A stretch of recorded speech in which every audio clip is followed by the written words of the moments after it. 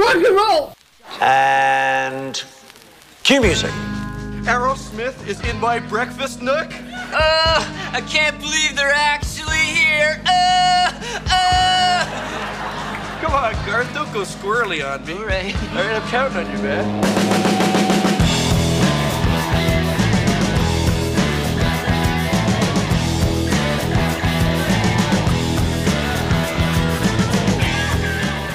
Hey, thanks for joining us. We're back in Brent's basement for the next episode of A-Sides.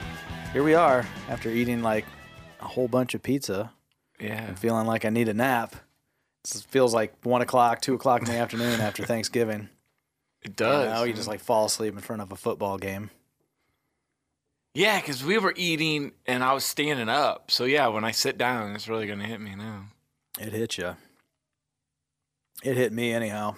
Mostly just because I'm tired all the time anyhow. And and I've been eating like shit lately. So I probably didn't need that on top of the Hardee's breakfast I had this morning. Brilliant. Yeah, probably not. Probably not. Poor life choices. Yay. Plus we're drinking beer. Well, thank you 18th Street Brewery for whatever the hell it is we're drinking. That had like a big cool demonic skull face dragon head Wolf IPA. something like that. Was it called something Wolf? I think maybe it was. Now that you say that, I have no idea. I just remember it said double IPA. I don't even want to know now. Now I'm happy not knowing because I like whatever the hell we're calling it better. Right on. I feel good about it. I feel really good about it. So, got a fresh new topic. We got a good one today. The Toxic Twins, Bad Boys from Boston. The Bad Boys from Boston, I think so, yeah. And their fans were the Blue Army. Oh, there you go. So, we're talking about Aerosmith today. Hell yeah. But the classic Aerosmith. Yeah, so basically we're dividing it up into two eras, kind of like we did with, Kiss and Prince. I guess we've got like 16 eras. Yeah. I feel like I would have leaned way too heavy on the classic stuff if I had to pick a top 10 songs from all of Aerosmith's career. Yeah. I don't even know what I would pick from the new era. The more modern era, I should say, you know. See, I'd probably be the opposite. I'd lean more towards the MTV, the comeback era, probably, like if I was doing an overall. So I'd probably have it'd probably be an even split, or at least that's what I would try to do. I'd probably make an attempt. I'd force myself. Because even with this, so doing the classic era, we decided, it would be everything from the first record through Rockin' a Hard Place.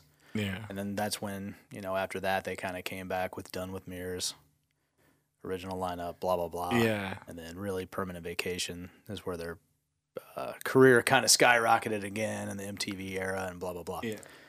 So it seemed like Rockin' a Hard Place was the obvious spot to draw the line. Pun intended. Good one there. Yeah, I'm a genius. So I don't remember what the fuck point I was trying to make. Where was I going with that? I was starting to talk. Oh. No, I still don't know what the fuck I was going to say. You'd have more of the 70s stuff. Yeah. Oh, so I know what I was going to say. I tried with this. I tried like hell with these classic, Aerosmith albums all the way through Rockin' a Hard Place to try to pull something from each record. Oh, okay. I mean, because there are songs I really like from each album. I mean, Night in the Ruts and Rockin' a Hard Place is like two albums that I didn't really like when I was younger. Like I just dismissed them, for whatever reason. And in the last, 5-10 years, they've just grown on me more and more to where I really, really like them now, So then the hard question was, okay, but I really like these songs, but how do they compete with, say, something off of Toys in the Attic, which is, to me, the best Aerosmith album ever. And it would be very easy for me to just pick like 10 fucking songs from that, like the whole fucking record, and call it my top 10 list, See, I'd say Rocks is the best, though. Yeah, see, I don't know. I've had that debate before. I like Rocks a lot. I mean, I can't even argue with somebody if they say that, but I don't know, man. But you will. But for me, Toys is like, Rocks is great front to back, but Toys in the Attic is arguably like every single song is one of their best songs they've ever done. Yeah, So, maybe. We'll but, see. We'll see. I don't want to get too much into it. I don't want to give my list away or anything. But so it was hard to not lean too far on that record, to be honest with you. And at the end of the day, like to sit there and try to pick something from each album, I ended up not. I thought, well, I can't say that this song is really better than this song. You know, I really like it and I want to put it on there, but I'm not going to let it beat this song out just because it's on a record that I'm not going to end up mentioning on my top 10 list now, you know? And so, yeah, that definitely would have been hard if we would have done their entire career and tried to pick like 10 songs out of all of their albums. And I mean, fuck, you know, how do you do that? So, Well, I wouldn't have anything from Music from Another Dimension. dude, I've still can never say even that. listened to that. Like Really? I've listened to a couple songs. I and like it a was so few songs, fucking- but then, like, Really? it's... I even told myself before, by the time we do the second episode, I'm going to give it a chance again. But because you never know, man. Sometimes it takes 1, 2, 3, 4, 5, Or even 6, 10 and then maybe years then to all get of a sudden into you're it, like, yeah. you know, the 10th time you give it a shot, then you're like, fuck, okay, now I get it. I will say, I did have an honorable mention. I know we were talking and I was joking about how I was going to have like 8 of them or whatever I said, but I did decide like early on, you know, because they've got a good amount of cover songs they've done over the years between both eras for that matter, but even back then. And for me, an honorable mention that I had to mention, how many times can I say mention surrounding that one point? Remember Walking in the Sand, the Shangri-La's cover Okay, yeah. off of Night in the Ruts. I love their cover of that.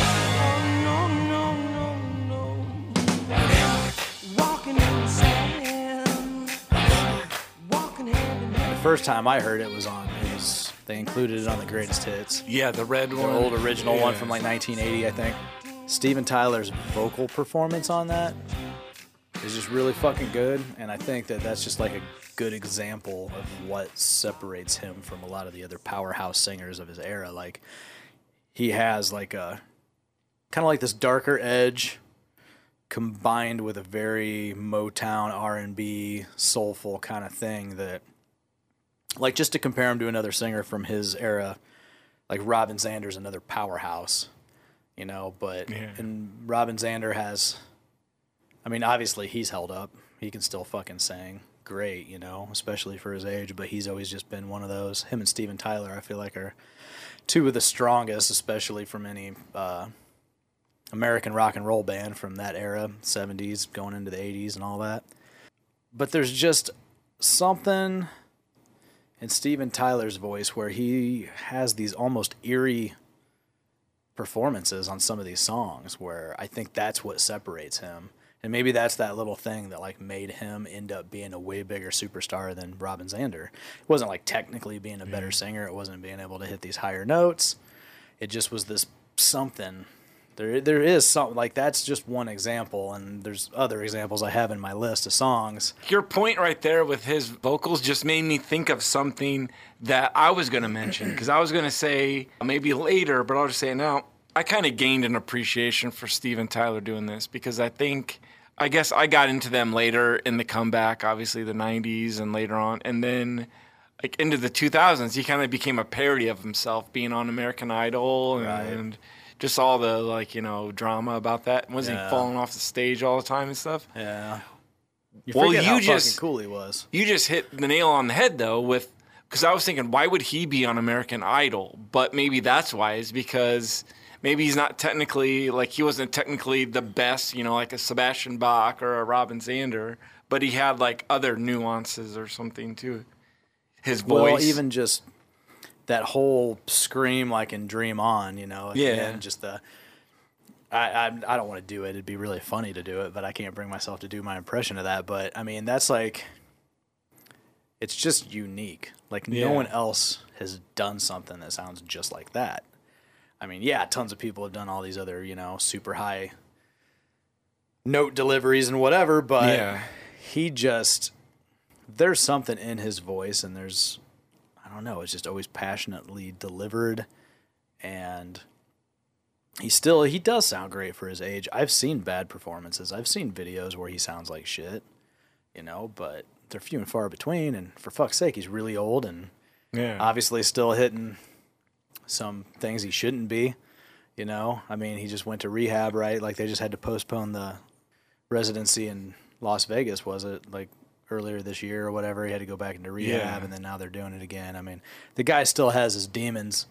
Maybe those demons are part of that whole, what makes his voice and his delivery so great, because I think there are some really haunting moments in these early records that really aren't on the later records, and I think that's what makes these, for me, the better albums, Yeah.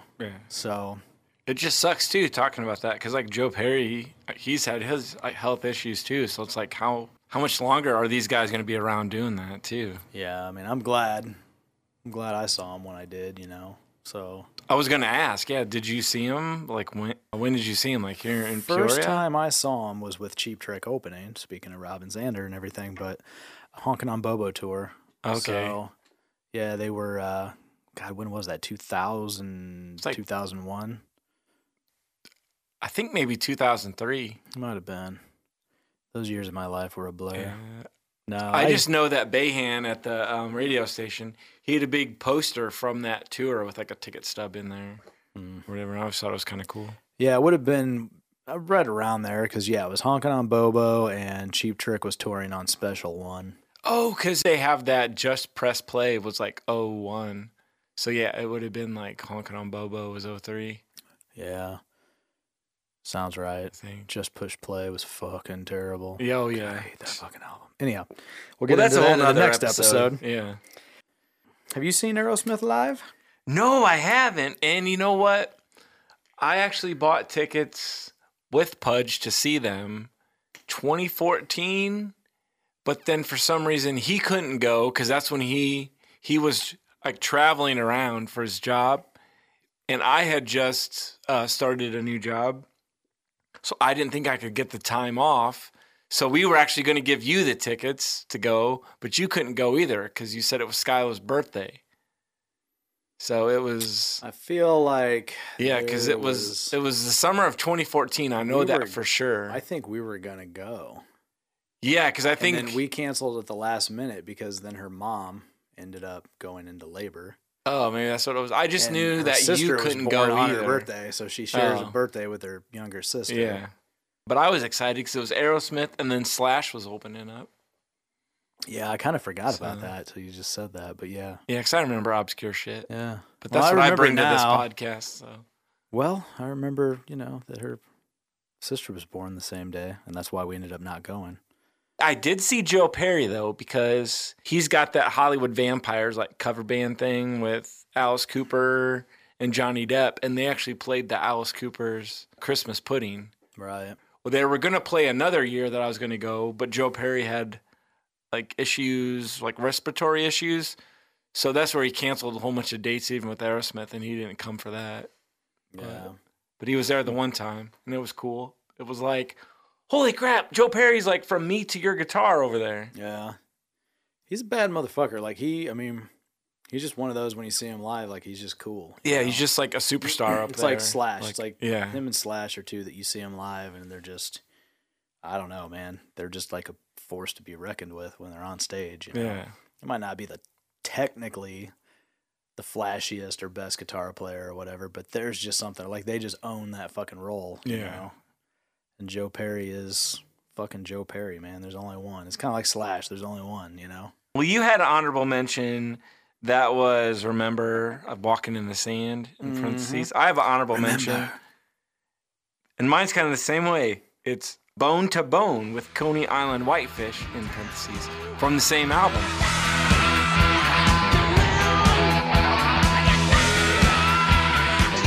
When I was first diving into Aerosmith, like 10 years ago, it was like 10 years ago, that one stood out because it was just cool. It was like fast and it was like, I don't know, it sounded just like.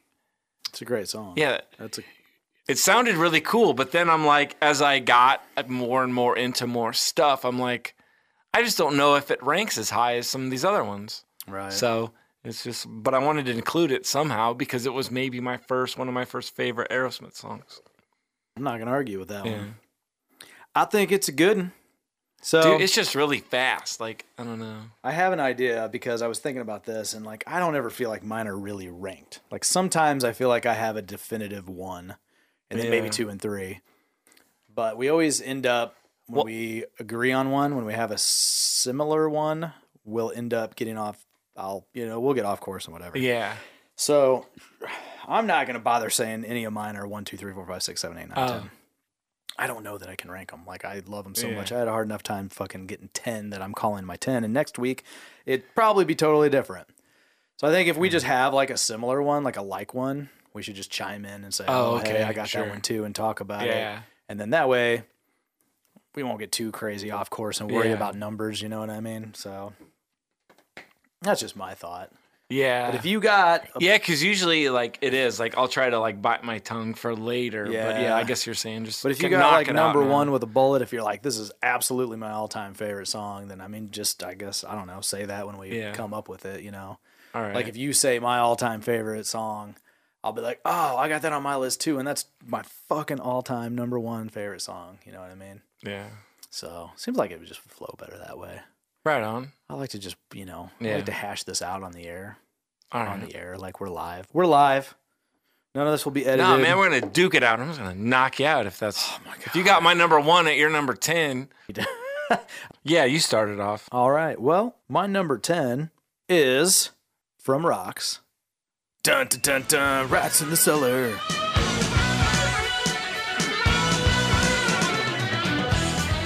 Yeah, how about that one?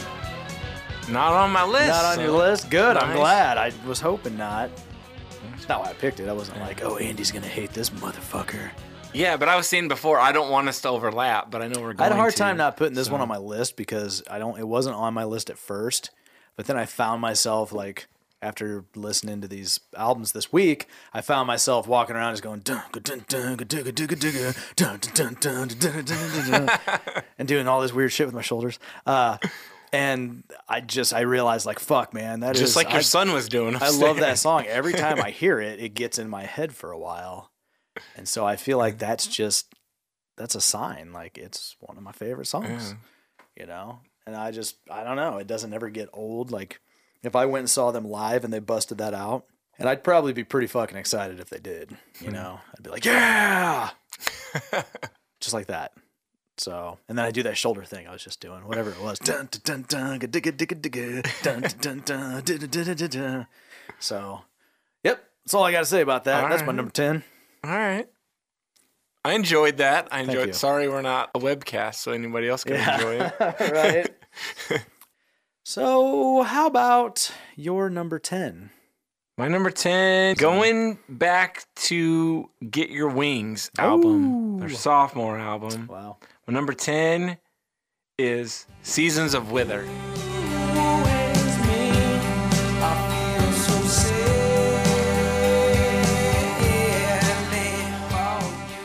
Dude, now I'm glad that didn't make my list. It was my number. Oh, really? It was my number 10 and got replaced by Rats in the Cellar. Oh, damn. Because I just realized at some point that I was like, I think that I just used to really, really love that song, and I still dig it. But I think there's just so much more that grew on me over time. Okay. To where it just kind of got replaced in my favorites list. We just talked earlier about his vocals. I think he sings really good on that. Like, it's a good Steven Tyler song. Yeah, there's no doubt. Yeah. I was even looking up, and it's actually one of his favorite songs, too. Yeah. Well, I love that song. And it's, I don't know. I think maybe most days it would have been on my list. I just wasn't in the mood for something that somber. It has like a somber tone to it just throughout, you know what I mean? And I love it for that. Yeah, like that's what I like about it. It's kind of like that haunting kind of thing, too. Yeah. The music is kind of... I think that while I noticed that while I was listening to him this week, I wasn't in a ballad mood. I kind of wish, like, as I was getting into Aerosmith, like, I kind of was like, man, why isn't Seasons of Wither like a hit or something that was like on the radio Why or isn't at least it the Dream On or the... Yeah, but then I guess I'm kind of glad that it wasn't, because then I'd probably like hate it. Right. Yeah. You know what, though? I'll honestly say, and I mean, Some of the modern stuff, yes, but from this era, I don't think that there is an Aerosmith song that's on the radio that I don't still love. Oh, because there's a few that I'm kind of like. I realized that when I was going back through this because like listening to them within the context of the album and being able to crank them on like good speakers and being in the mood to listen to that and blah, blah, blah. Have I said blah, blah, blah already a lot? I feel like I have. No more of that. Yeah. You just throw blah, blah, something blah, at me. and mentions. Throw something at me next time I say it.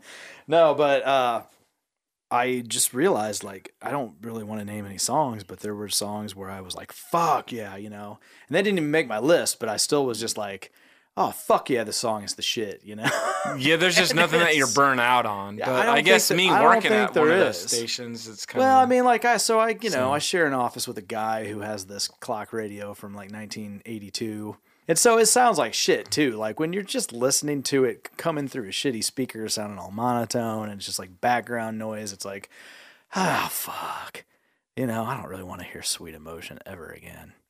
But then you, like, crank it up, and you really listen to it on a real stereo or, like, in your fucking earbuds, and it's turned up, and it's, you know, then it's, like, a whole different thing. And it's like, well, fuck, okay, these are still great songs. A whole new world. I still love them. Are we on to my number 9? Yes. My next pick is from the album Draw the Line, and it is Dig It, Dig It, Dig It, Dig Draw the Line. Oh, Draw the Title Line. track. Oh. I'm not sure if I actually, you know, made any sense out of my...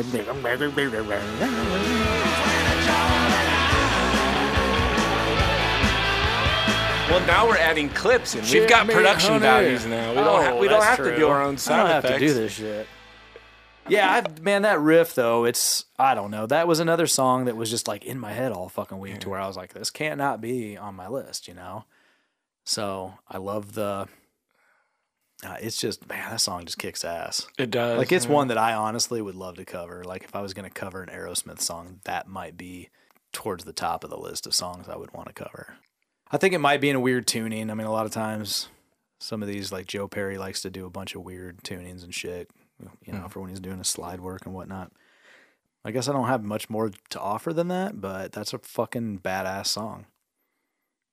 Checkmate, honey, beat you at your own damn game. I'm just going to keep doing my...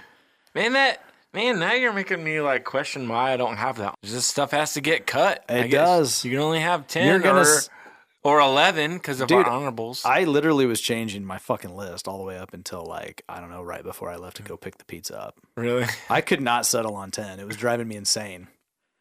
It was like, you're welcome. Last minute, I was just like, fuck this. I can't leave this song off of there. And kicked one to the fucking curb and put another one on there. Well, I was excited too, just because, like, well, I made this list before we even kind of settled on this being the next episode, and when we were going to record. So yeah, I've went through various versions of mine too, because I had mine done. I'm like, well, I'm going to be ready whenever we do this. I got a day off from work. I'm banging out some Aerosmith. Fuck, I started scribbling stuff out. And then I just basically rewrote everything yesterday morning before Am I right? work. So was that all you had for Draw the Line, sir? I think so. All right. Well, I'm on to my next one, number 9. Going with the first album cut, Mama Kin. Ooh, that's on mine too.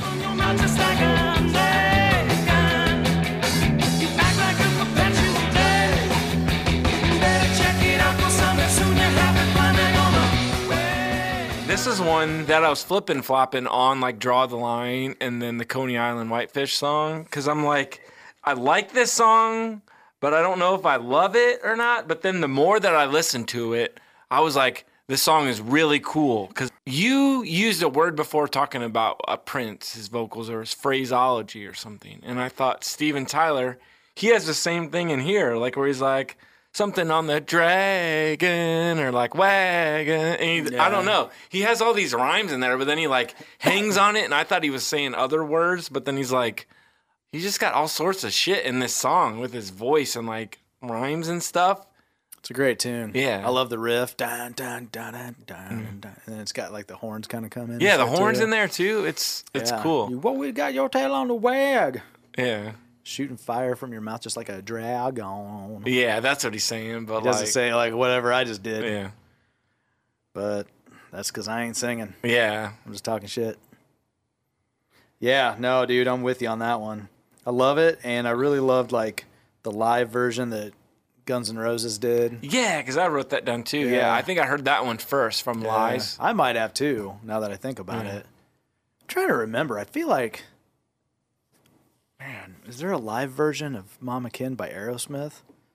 Like probably they have a Later couple live, on, like that live bootleg, and then Yeah. they've got the classics live, and then they have another. I'm almost wondering if I heard even their live version before I heard their studio. I don't know. It's all a blur, you know. Or didn't they have a weird live album where it looked like a guy's at a gas station or something? Yeah. I have Yeah. that one somewhere, like South Side of Sanity or something like that. Yeah, something like a guy's got a gas pump or Yeah. the. Yeah. Well, that's all I got to say about Mama Kin, but you had that. Mama Kin. Is Well, that you wanna go higher get- up on yours? It was. But again, like I didn't really feel like I ranked these too much. Oh, You all right. know, I feel like it's the same as always, man. I feel like my top three, I would probably, if I had a gun to my head, I'd call them my top three. And then if I had to pick a top five with a gun to my head, I'd probably just die. I'd get shot. I'd be like, I can't do it. Sorry. I don't know. Do you want to go again or do you want me to go? You can just go again. That's fine. Go again. Well, so my next one is from Toys in the Attic, which I think I already mentioned. It was going to be really hard to not put Yeah. like the entire album on here. You did. And it's the song Round and Round. Oh, that's a good one. And I think, to me, this is a really good example of Steven Tyler's vocals being of that haunting nature.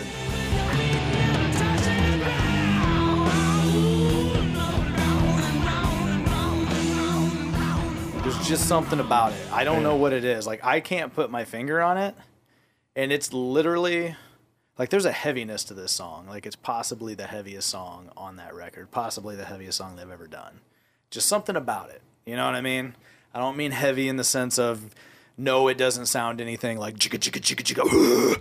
You know? But I really wish Just somebody heavy would have subject videotaped matter whatever I just did lyrically? with my face. But no, not even heavy subject matter. It just has a sound that's dark, like darker than the rest of that record, and you know, and I don't know what it is. I don't. It's one of those things I can't put my finger on it. You're making me think of Back to the Future because I just thought of that where he's like Marty McFly keeps saying stuff's heavy, and he goes, "You keep saying stuff's heavy. What's wrong with the Earth's gravitational pull in the future in 1985?" Like he's taking him seriously. This is heavy, Doc. This is heavy. Yeah, that is great. Yeah, it's just one of those things. I don't know what it is about that song. It just has a sound. And the sound alone, like it comes on, and like when I was going back revisiting all this stuff, just hit me again. Like, fuck, man, this song has such a fucking vibe to it that, like, it doesn't need to have the best riff. Mm-hmm. It doesn't need to have the best fucking lyrics, which, you know, I mean, they got some cool lyrics and stuff, but I don't know. Most of their stuff is kind of tongue in cheek, anyhow. But some stuff is really cool. I'll give credit where credit's due, right? There's some great, I mean, Steven Tyler does write some great lyrics. But I don't think that this song is any of that.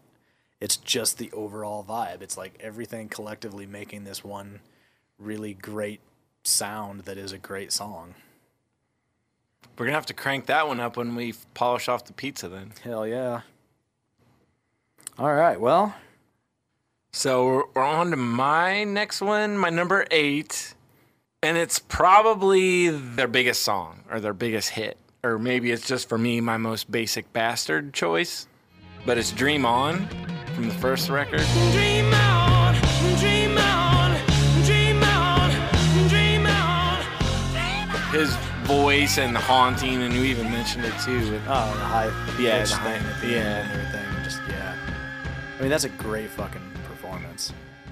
That's a great song. It really is like one of the best compositions they've ever done, too. Yeah. I mean, the guitar composition's fucking great on that. It's pretty cool. Like I looked it up. Steven Tyler like wrote that on piano like before they even like had a band. Right. Yeah. So Yeah. It's kind of cool. Well, and think He about just how came many up with that. songs where even the instrumentation's so memorable that you could sing a melody line, and like first thing that Yeah. pops in my head is the guitar line where it's like doodle doodle doodle doodle, you know, right before it goes back. Yeah. Dun, dun, dun, you know, I mean, it's just that song was so well written, probably because, like you're saying, like Steven Tyler wrote it back before they had the band. Well, then they come in and you get the band, and then you get two great guitar players that sit down and they have all the time in the world to Yeah. just sit and hash this thing out. And so it's like every single fucking guitar run, every little lick is memorable, and it's like, shit, man. To fucking capture a song like that is totally lightning in a fucking bottle, you know? And they Yeah, had I it. was thinking about that because that's like, it could be their biggest song and it's on their first album. Yeah. So like, but then they have all these other albums, all these other hits after that. It's like some bands are like, would be like lucky to have like one like that or have that Well, probably like that wouldn't- early. Probably wouldn't you get know? to a song that great until their third record or something. Yeah. Or even if you think about it, Mama Kin. So these two songs I have, my 9 and 8 are on the same album, and he like sounds like totally different too in those songs. Yeah, his voice definitely changed at some point where I think he said something a long time ago about that, about how he was just kind of trying to sing in a different voice during that whole first record. And then after that, he kind of just cut loose and was like, whatever, you know? Yeah, because I think I read something where they were nervous in the studio too, because they're like obviously like super young. Yeah, just so green. They were probably freaking out, you Yeah. know? So records tell a story, man. They're like a fucking, like almost like a snapshot, like a Polaroid picture of a certain time frame in all these artists' lives and stuff, you know? And that's why I always find it weird when there's bands that like want to go back and re-record something. Yeah. Like go back and re-record an album or a song, or it's like, I could see you doing it live or something, you know, and releasing a live version, but, or maybe even just one song, but re-recording a whole record seems weird because it's like, shouldn't that be like just like a moment in time? And Yeah, that was a trend for a while. And I don't know if I think one that sticks out in my head talking about that is Def Leppard. They re-recorded some, but I think it was something with all this stuff becoming on iTunes and Apple Music. right. They didn't have the rights to it. they were, like, trying to So they were relicense like, it. well, we want to have the rights to this version, so let's put this out. But then you've got like Scorpions. They did a whole album of like basically a greatest hits thing, but they re-recorded them all. It's like, I don't know, that just seems excessive or something. I mean, I guess Taylor Swift's doing it, Yeah.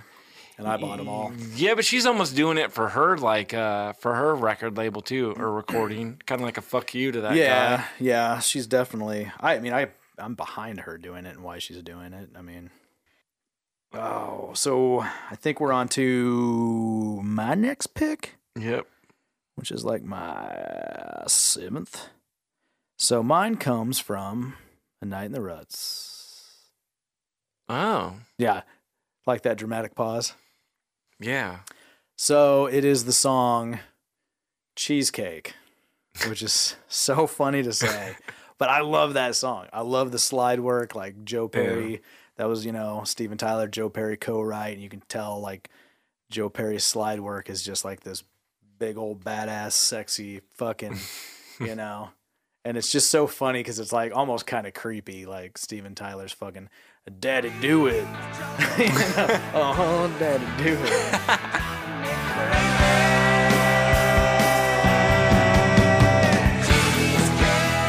I love that song. I don't know why. It's just one of those that over time, like when I first heard it, I thought it was so ridiculous. So like the first thing I ever owned for all the classic Aerosmith stuff before I got all the old albums and stuff, I got that Pandora's box set that came out. Yeah. I remember I got it for Christmas.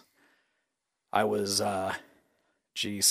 12, maybe. I can't really remember. But it was junior high years, so 6th, 7th, 8th grade, somewhere in there. And I remember they reshot the video for Sweet Emotion. They shot an actual MTV music video for Sweet Emotion for the release of Pandora's Box. And so that was the one where it was like the guy sitting on the couch and he's talking to like the hot chick on like the phone sex line. But then at the end of the video, he hangs up and then you find out it was actually like this big fat like housewife taking care of like 60 kids in a kitchen and smoking a cigarette and cooking dinner. And just looking all worn out and gross while she's like talking dirty to this guy. You don't remember that video? No, I Oh my don't. God, dude, you got to look it up. But anyhow, so that was like, I think my first introduction, now that I think about it, to the classic Aerosmith era. And so at the time, I thought it was new. I didn't really understand. I mean, I was young enough to where I was just getting into Aerosmith with Permanent Vacation, Pump. Stuff was just coming out around then. And so Pandora's Box came out. That might have been between Permanent Vacation and Pump, if I remember correctly. And I remember this song being on there and being like, Cheesecake? Who the fuck writes a song called Cheesecake? And then I listened to it and I was like, God, that's fucking stupid. And then now I love it. Now it's like, it just has such a cool fucking slide lick on it. And I love just that, like the halftime, you know, it's got like that cool little halftime drum beat and everything. And, you know, and then something just about Daddy Do It. Like, I don't know. I might wind up singing that in bed later, you know, and then Courtney might punch me in the face. Who knows? Who knows what's going to go on? She'll be like, what the fuck are you talking about? Get off of me. Oh, man. But I don't know. It's one of those. It's funny because the chorus doesn't even get in my head, you know, because then it kicks into the cheesecake, dun, dun, dun, dun, cheesecake, and it's so corny. It's so corny. It's so funny to me. Like, I think I like it because it's that corny, because it's got like I don't know, like he's trying to be like sexy or something and kind of like seductive. Daddy do it. Daddy do it. And then it kicks into cheesecake. And all that pizza we ate, I do not have any room for any cheesecake. So Yeah. Man, I don't know. I feel like beer and then pizza, like, you know, that Saturday Night Live thing where he's like, I got pull sausages caught in the lining of my heart. I feel like I got like pizza like lodged right here in my rib cage or something. Like a whole piece of pizza is just dude, my here. gut is heavy. My gut is so heavy.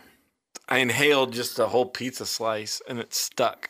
Man, I feel like my gut feels so fucking big and bloated right now. I feel like I fucking swallowed Dan Connor. Like 1987, John Goodman playing Dan Connor. Flannel shirt and work boots and all. I feel like I ate him and he's in my stomach right now. That's how fucking huge and bloated my stomach feels right now. Oh, Lord. Well, anyhow. Oh, man. I did have a request to discuss the new Taylor Swift album on here. It doesn't have anything to do with Aerosmith, but John randomly texted me. I was like, hey, on the next episode, I want you guys to review the new Taylor Swift album. I'm like, well, we don't really review new releases anymore, or you didn't really dig the new album, did you? I mean, I haven't given it enough of a chance. I didn't even finish it. And I know I sound like I'm even questioning my status of being a Swiftie, because really, I think I only like pop Taylor Swift. I don't really like country, and I don't really like So you're the kinda like my folksy kids. stuff. You and my So kids have I the like same. my little sweet spot is 1989, Red, and Lover. I kind of like those. Yeah. I like the upbeat poppy stuff. I just want to dance, like I said before. I just want to He dance. just wants to dance, people. Well, I got to give the new one a better chance because I really dug the first few songs and then it kind of lost me in the middle. And I feel like I listened to the back half of that record as background music and didn't really digest it. There might be something in there that's fucking amazing that I just didn't get and gravitate towards yet. I did like Antihero. Yeah, I like that song. Yeah.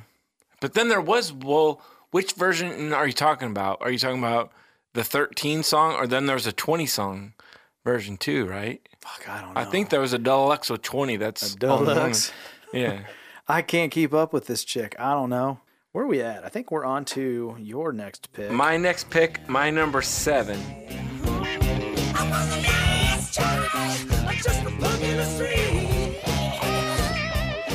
It was the last child. I don't know. Now I'm kind of Paul Stanley in it. That was a little Paul Stanley, but that's on my list too. Yeah. I had that up at number 3. It's got this kind of like herky-jerky kind of funky rhythm. Last child. Just a punk in the street. I think it's like... dun, dun, dun, dun, dun, dun. I don't know. I'll have to edit in the clips because we got a budget now. No, I love that song, dude. I love like you just have that really mellow intro. Yeah, Where like they're it kinda sounds doing like it's almost two like a different acapella songs. Like I almost think it's kinda. going to be a different song. Yeah. And then it goes into this. I'm like, oh, Take like me back to South Carolina. yeah. I think I almost always forget that this song exists. Oh yeah. And then I'll go play the album, and then I'm like, fuck, Last Child. You know? I don't know. It's one I always like forget about, honestly. I love this song. It doesn't get enough. Like it's on the radio sometimes, but it doesn't get quite enough Yeah. radio love. But like, I don't want it. I'm glad it doesn't because I think I appreciate that one more, and that's why it's on my list because it's almost like the obvious radio stuff just didn't even. I never took it into consideration because I just instantly was gravitating towards the stuff that's kind of deeper cuts and whatever, right? Yeah, like cheesecakes and stuff. Yeah. Cheesecake, I really love eating it. I'm gonna make my own version of it. Your version would be red velvet cake. Yeah. Red velvet cheesecake. Hell yeah. Oh yeah. God damn. I could actually eat some cheesecake now. I'm just kidding. I could not physically eat any. I'm struggling with this bit. Every time I take a drink of beer, I'm like out of breath. Yes. I'm like loosening another notch on my belt. / I'm actually not wearing a belt. I'm going to need somebody to like. / I'm not really wearing Forklift me pants up there. anymore. All right, man. That's all I got to say about Last Child. It's just, I'll just put the clip in there. The clip says it all. That does say it all. Dun dun dun dun dun dun diggity dun dun dun dun dun dun diggity dun. Well, you should go again because the last time we had a Oh, like. yeah. Because you've already had 5 songs. Last time we had a Whatever. like one. Yeah. I went again, so now you can go again. All right. My number 6.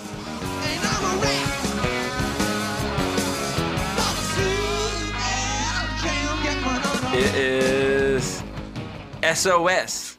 Too bad. But it's not SOS. Like, SOS help me. It's same old shit.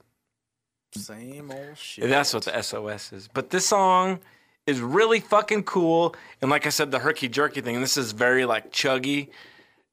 It's got like a chuggy rhythm to it. That's like how I would describe it. And there's something that I wrote down that I wanted to remember to mention. It was bluesy. And the word blues is a combination of blues and booze. BLOOZE or something. So somebody on Wikipedia or whatever that was like entering in these articles like described Aerosmith as blues with a Z. So I looked it up and I wrote this down and it was like Rolling Stone or something like actually, I don't know if they came up with that term, but it was an instance of, they used that in Rolling Stone magazine in the 90s to describe Aerosmith's like sound. So that's I like it. cool. I like the blues and I like the booze. Yeah. So I was I'm trying to on bring some board. facts to I this like show. it. Hey, somebody's got to because there ain't nothing but nonsense coming out of my mouth. That was my number 6, SOS. Hell yeah. Well, So I've got 5 left. How many do you got? I got 4 left. Oh, 4 left. Yep.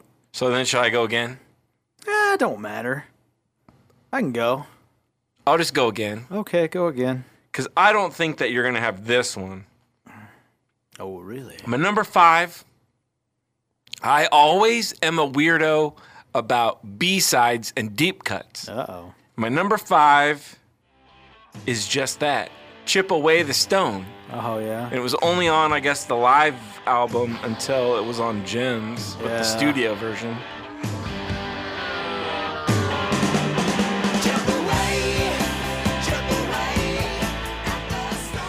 But I like that song. God, I kind of forgot about that one until you just said it now. Because I don't think I went back and listened to Gems, now that I think about it. I actually, so that's on the box set, but I don't own Gems. But there's not really a need to, having all the albums and having the box set. But Well, that was one of the first things when I got into Aerosmith, like I said, like 10 years ago. I think I bought the essentials, like the greatest hits. yeah. I think I came across Gems at Co-op. I'm like, what's this? And it seemed like it was like, basically Gems is like a deep cuts compilation kind of thing, or stuff that wasn't the hits. So I felt like I kind of had all the classic stuff then with that, so I didn't have the albums. But Back when you used to say to yourself, well, I don't have to own every album, so I'll just buy this, and then I'll buy this, and then I won't have to have all the albums. I used to do that, but then I'd just end up wanting all the albums. And now there's stuff, we're probably the same with you, where I bought it on CD, and now I bought it on vinyl, or maybe I bought it on CD, but I didn't think I liked it. But then, so I traded it back to Bob, and then years later I liked it, so I bought it again on CD. So I probably rebought it from Bob, and then bought it on vinyl. Well, Bob's enjoying it. He's enjoying all that money you've thrown at him, buying the same record 3 times. Probably the same copy and from just him, sat on yeah. his shelf for 5 years. Yeah. Well, that's a good pick, man.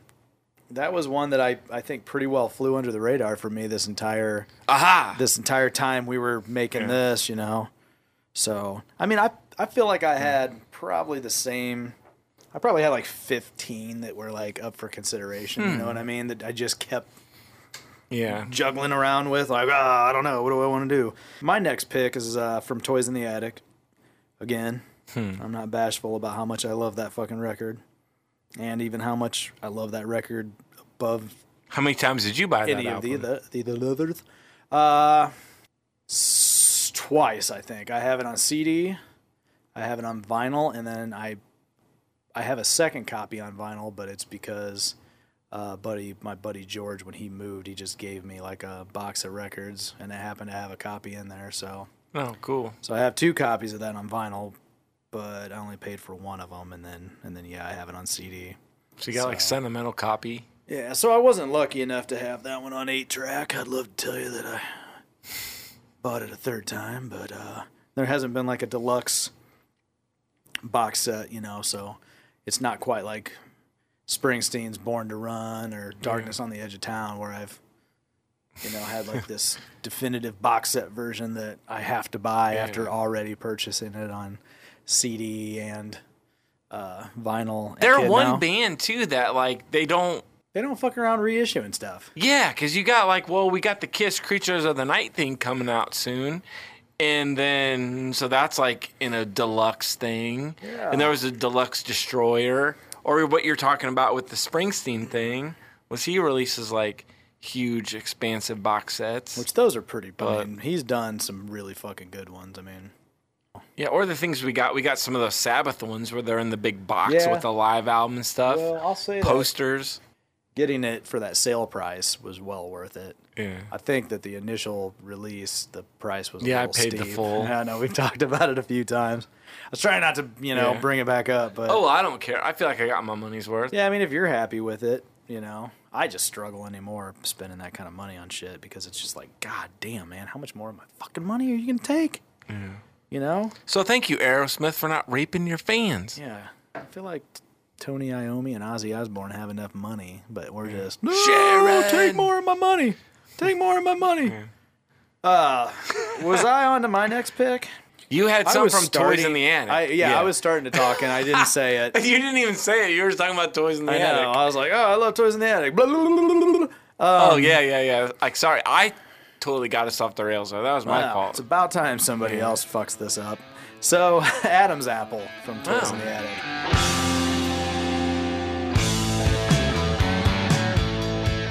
The guitar alone is probably that's probably one of my favorite riffs ever, and I loved it so much. I had like this little band for a while. Oh, how's your little band doing? I know, I just said it to myself, like, I had this little band. I mean, we weren't a big band, so we were a little band, and we kind of sucked. But I don't know why the hell I just went on that whole rant. But anyhow, met a couple guys that wanted to do covers. They at least wanted to do cool covers and stuff, and so I learned the bass player wanted to do Adam's Apple, and I think a couple other Aerosmith songs, and he wanted to sing them, whatever. So I was like, well, I fucking love Aerosmith. Those are fucking great songs. So yeah, I'll learn them. And so I learned this song, and I just remember learning that fucking main riff, and it was so fucking cool, and the little bend like in the middle of the riff was so fucking cool. And then like I stole it and just like wrote my own song where I basically just like took the notes in that same bend and changed the order a little bit. I kind of simplified it, really. and then like made my own easy,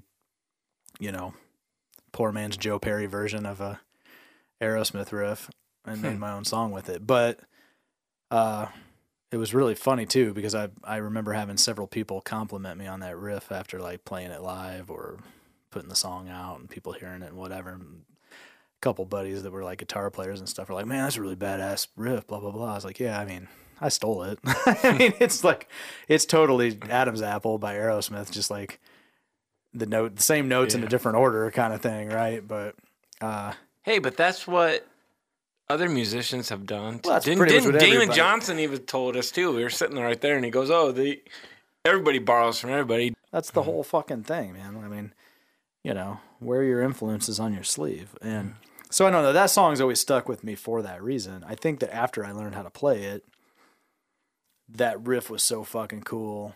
It was even cooler knowing how to play it, and then kind of just blatantly stealing it for my own song. What So- song was it that you? Oh, use it? mine? Yeah, I think you might have told me before. Long Way from Goodnight. Oh yeah. Yeah. I always crack up now when I listen to it, because at least though when I hear it, to me, it doesn't sound, it's not like I hear the riff and go, oh, that sounds like this song. Yeah.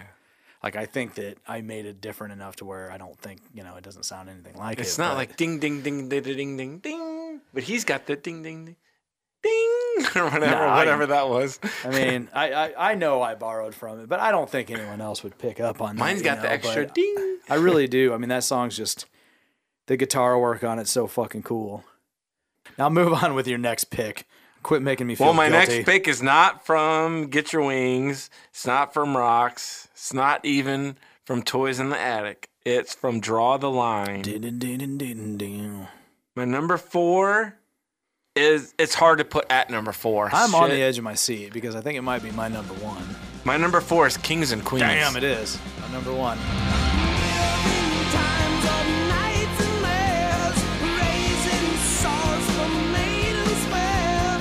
Sneer at death. This is one that, like how I said, like I knew all the 90s stuff, from just being beaten into your head on MTV and like Rock 106 at the time, and then working at GLO.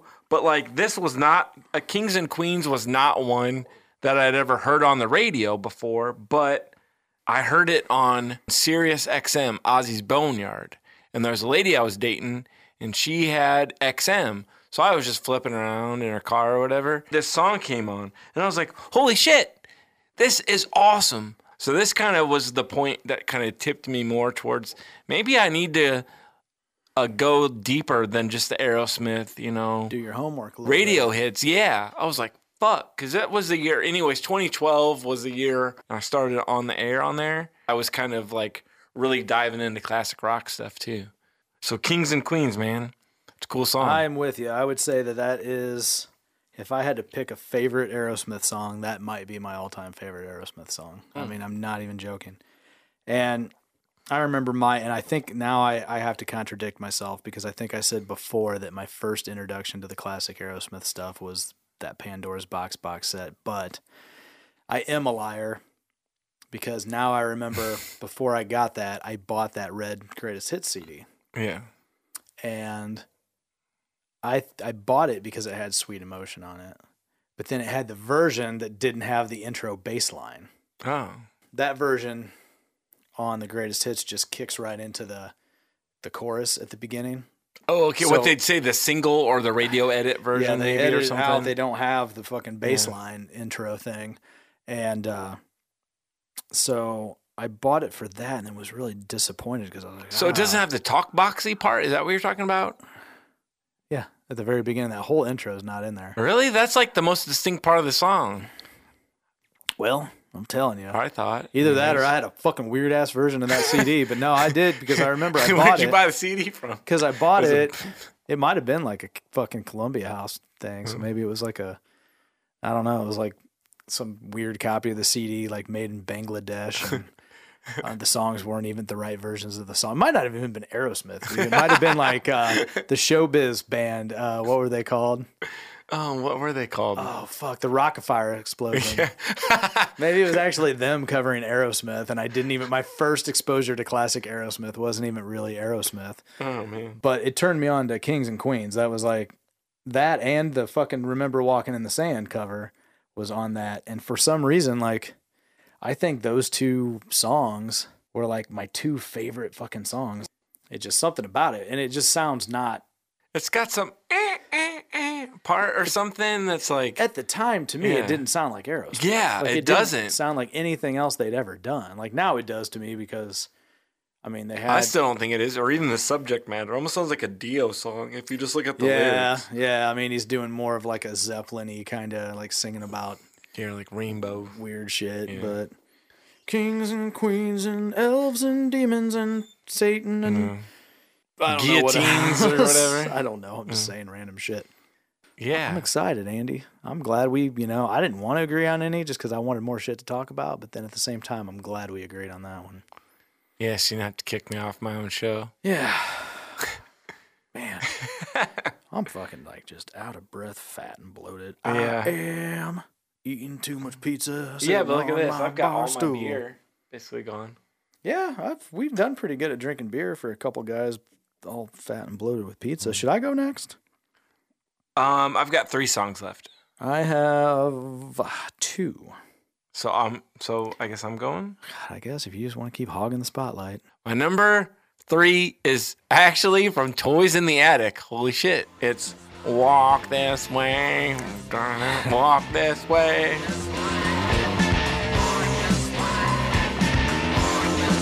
Just give me a kiss. Well, my note that I wrote down, it's undeniable. Because I think that I said, like, Dream On might be their biggest hit. It's got to be, like, up there. In their bet more people. upper echelon of songs, Dream On. But Walk This Way, that has to be the most important song in the history of Aerosmith. And I'm saying I think it's the most important because it was a good song back in the day, obviously, right? But then it basically relaunched them into this MTV era that we'll have a second episode for because they tried to come back. They tried to come back, getting all the guys back in the band. We got the band back together for Done With Mirrors, but it kind of flopped. Yeah, nobody But cared. then Run DMC, they like sampled Walk This Way, and then they got Joe Perry, Steven Tyler in there. Boom, kicked down the door like the Kool-Aid Man in the video. I think I remember that one. They like bust through the wall, and they're like, like singing and stuff.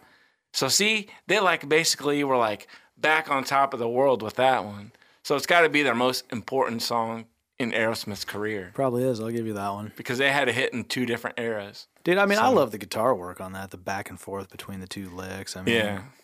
I don't know. I feel like that right there just defines Aerosmith as far as their guitar work goes and everything.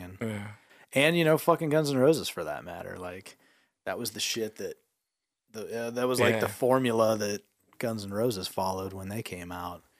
Kind of those 2 guitar parts fucking kind of ricocheting off of each other, Yeah, I love it. I like it, man. And then I like it. I love it. I want some more of it. even came across this. The Walk This Way, the title, it comes from Young Frankenstein. Yeah. I remember reading that in because the Marty book. Feldman's like, walk this way. And he like humps or whatever over. And, no, this way. And makes him walk with his little cane. Yeah. I recall. Yeah. Because wasn't the story like they couldn't come up with the lyrics? They were working on the so they song. saw the movie or something. Yeah, and they like left the fucking rehearsal space just to go like watch a movie and take a break. Yeah. And they watched that movie in the theater and then came back and basically fucking wrote that song. Yeah. Yeah. The rest is finished it history. off. Yeah. So that's all I got to say about that. Well, I guess. So my next song, I don't know why I'm pulling my list back up and it's like, I don't need to look at it.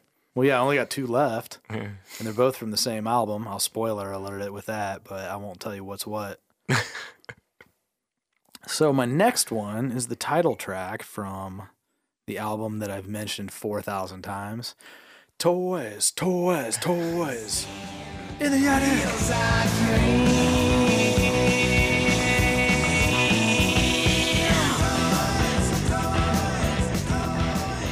that song, I've always loved it just because it has like such a, the way it just kicks in, you know, like there's no like intro. There's not like there's not like a slow ding, ding, ding, ding, ding. Or like a sweet yeah, there's nothing to lead you into it. It's just like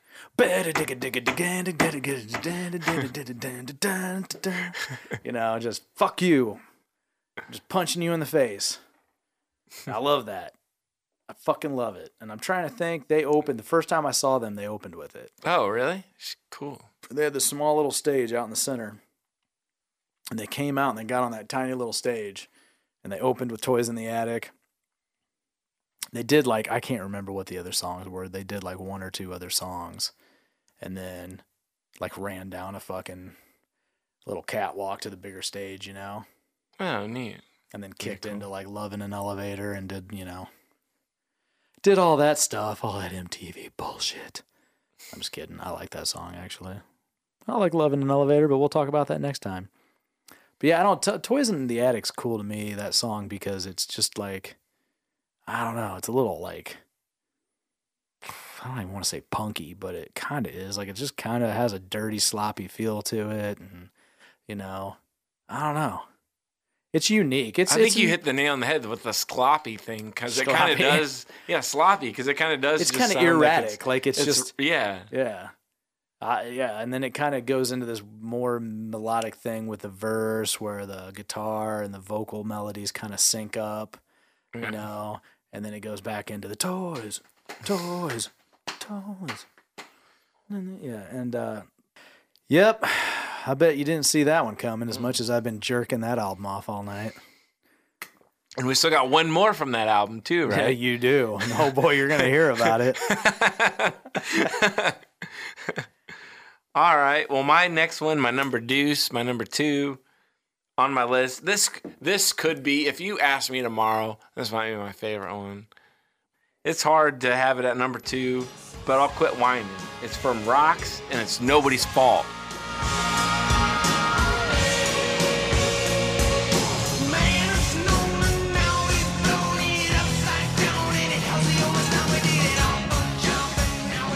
It doesn't sound like Aerosmith.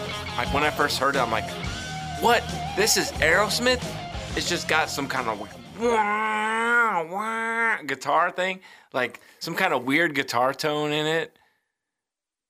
I don't know. It's just kind of like, I liked it just for that, for the sound of the song. And I didn't even know what the lyrics were other than Nobody's Fault. But this week, I went and actually looked up the lyrics on my phone, because Apple Music, you can click a button and it'll have the lyrics. It'll kind of go by. And it's basically talking about Armageddon or something, or how we let the world burn and all this shit's going on. Shit piled up to your knees or whatever, you know? It just kind of sounds like you could basically write it like right now. Like, it sounds like what's going on. Like, now everybody's at each other's throats. Oh, well, it's your fault. Well, no, it's your fault. All this political. There's no like middle ground anymore. Nobody's fault. God damn it. Yeah.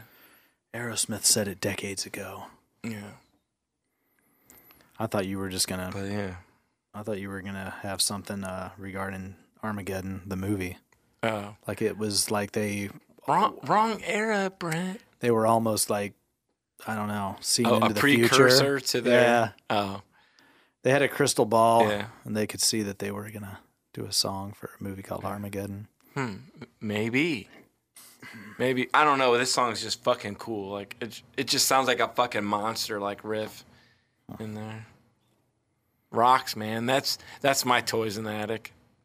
Because my next one is still, when we come back to it, the other one's from Rocks. But I'll let you do your number All right. Well, it was my number 1, but then I decided Kings and Queens was my number 1. So my next pick, way up towards the top of my list, is also, like I mentioned before, from Toys in the Attic. And this was another one. I remember first time I saw them, when they busted this out, like towards the end of the set, I was like, fuck, that's cool, because I didn't expect to hear it. I thought it'd be really badass if they played it, but it was one that, like, I didn't really realize they would still play it, because it's a little bit more of a deep cut from Toys in the Attic.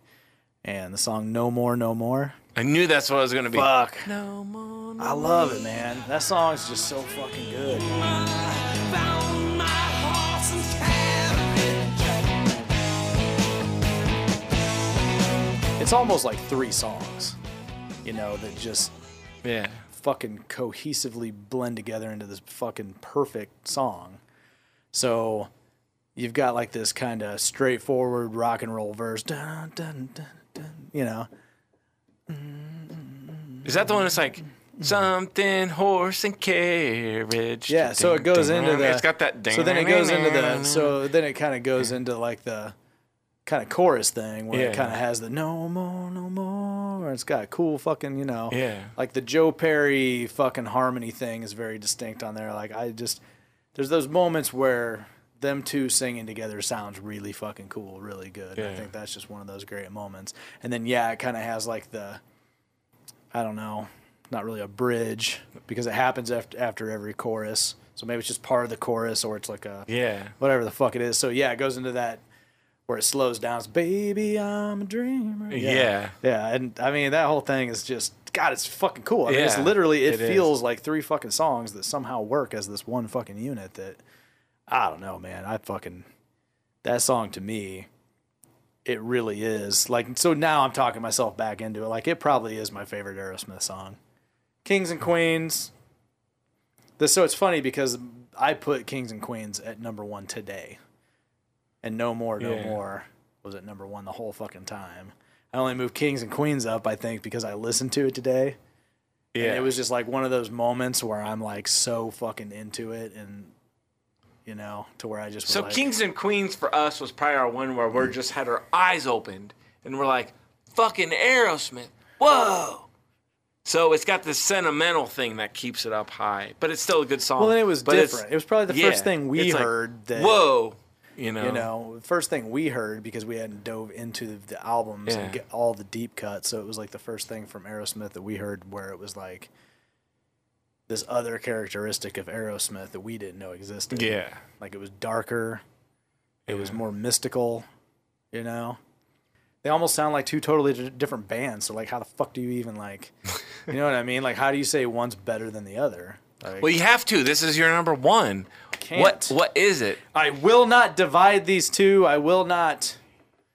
They are. You're just unable to commit. They are both number 1. They're both number 1. Well, my number 1 is from Rocks. I don't know why I'm going like this with my finger, like an earthworm thing. I don't know. It looks like a limp wiener, but. So my number 1 is from Rocks, which basically is your Toys in the Attic. Rocks to me is fucking pure Aerosmith. Does it rock? Is that why? Is it because it rocks? Fucking rocks with your arm all and fist all and your vein popping out. So it's Back in the Saddle.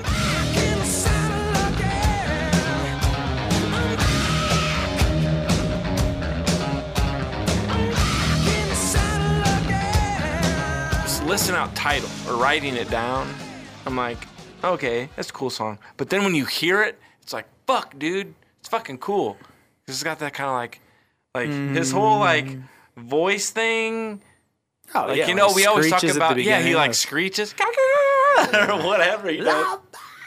And then you have the back or something. See, I keep Paul Stanley. You keep in Paul it. Stanley in I it. cannot do that. But Back in the saddle, people. But anyways, he's got like his voice is just however we've said it this whole episode. His voice is distinct and unique. It's fucking like pure like energy. Like I don't know. I mean, that's a like song that where dude. he sounds great. Like, Yeah. it's Steven Tyler at his best doing Steven Tyler. Like he's Yeah. And then the other thing is it's kind of cool, like the whole cowboy imagery. Like you think Back in the Saddle, oh, it's a cowboy song. But no, he's talking about every other song. He's talking about fucking getting laid and taking off of his chaps and stuff and getting on with some chicks at the saloon. He's back in the saddle, yeah. hitting it with the ladies. He's not back in the saddle off riding around with the dudes. He's back in the saddle nailing some girls. So that's the whole Hitting blues up thing. in Brokeback Mountain, Yeah. doing all that shit. Yeah. But He's got then broads. here's the thing that I thought was cool that makes this song even higher. And I kind of want to like rant about it. Not rant, but. So in the studio where they're trying to do this, they were actually, like I read about this. And they're like, they had a bullwhip in the studio because they're trying to get the bullwhip effect. Whoosh, whoosh, like that. but they're like whipping each other and like hitting each other and getting cuts and hurting each other. So they tried to rig up something like a cord, and then they use a cap gun to make the effect or something. So to me, I think that's cool. Whenever you hear about stuff from the 70s or even in the Queen movie, they're doing all these weird things to make the effects. But then me in the 2000s as like a radio DJ, I was putting together little sound effect stuff, you know, because I used to love doing the things where it's like, you're listening to 95.5 GLO. Well, I could just go take an MP3 of a and stick it in there. So it's kind of cool to me that people were actually like doing bull whips and shit to try to like make those sounds. And then it's like, here I am, some like schmuck in a radio station. Oh, I'm just getting a sound effect from a sound effect library.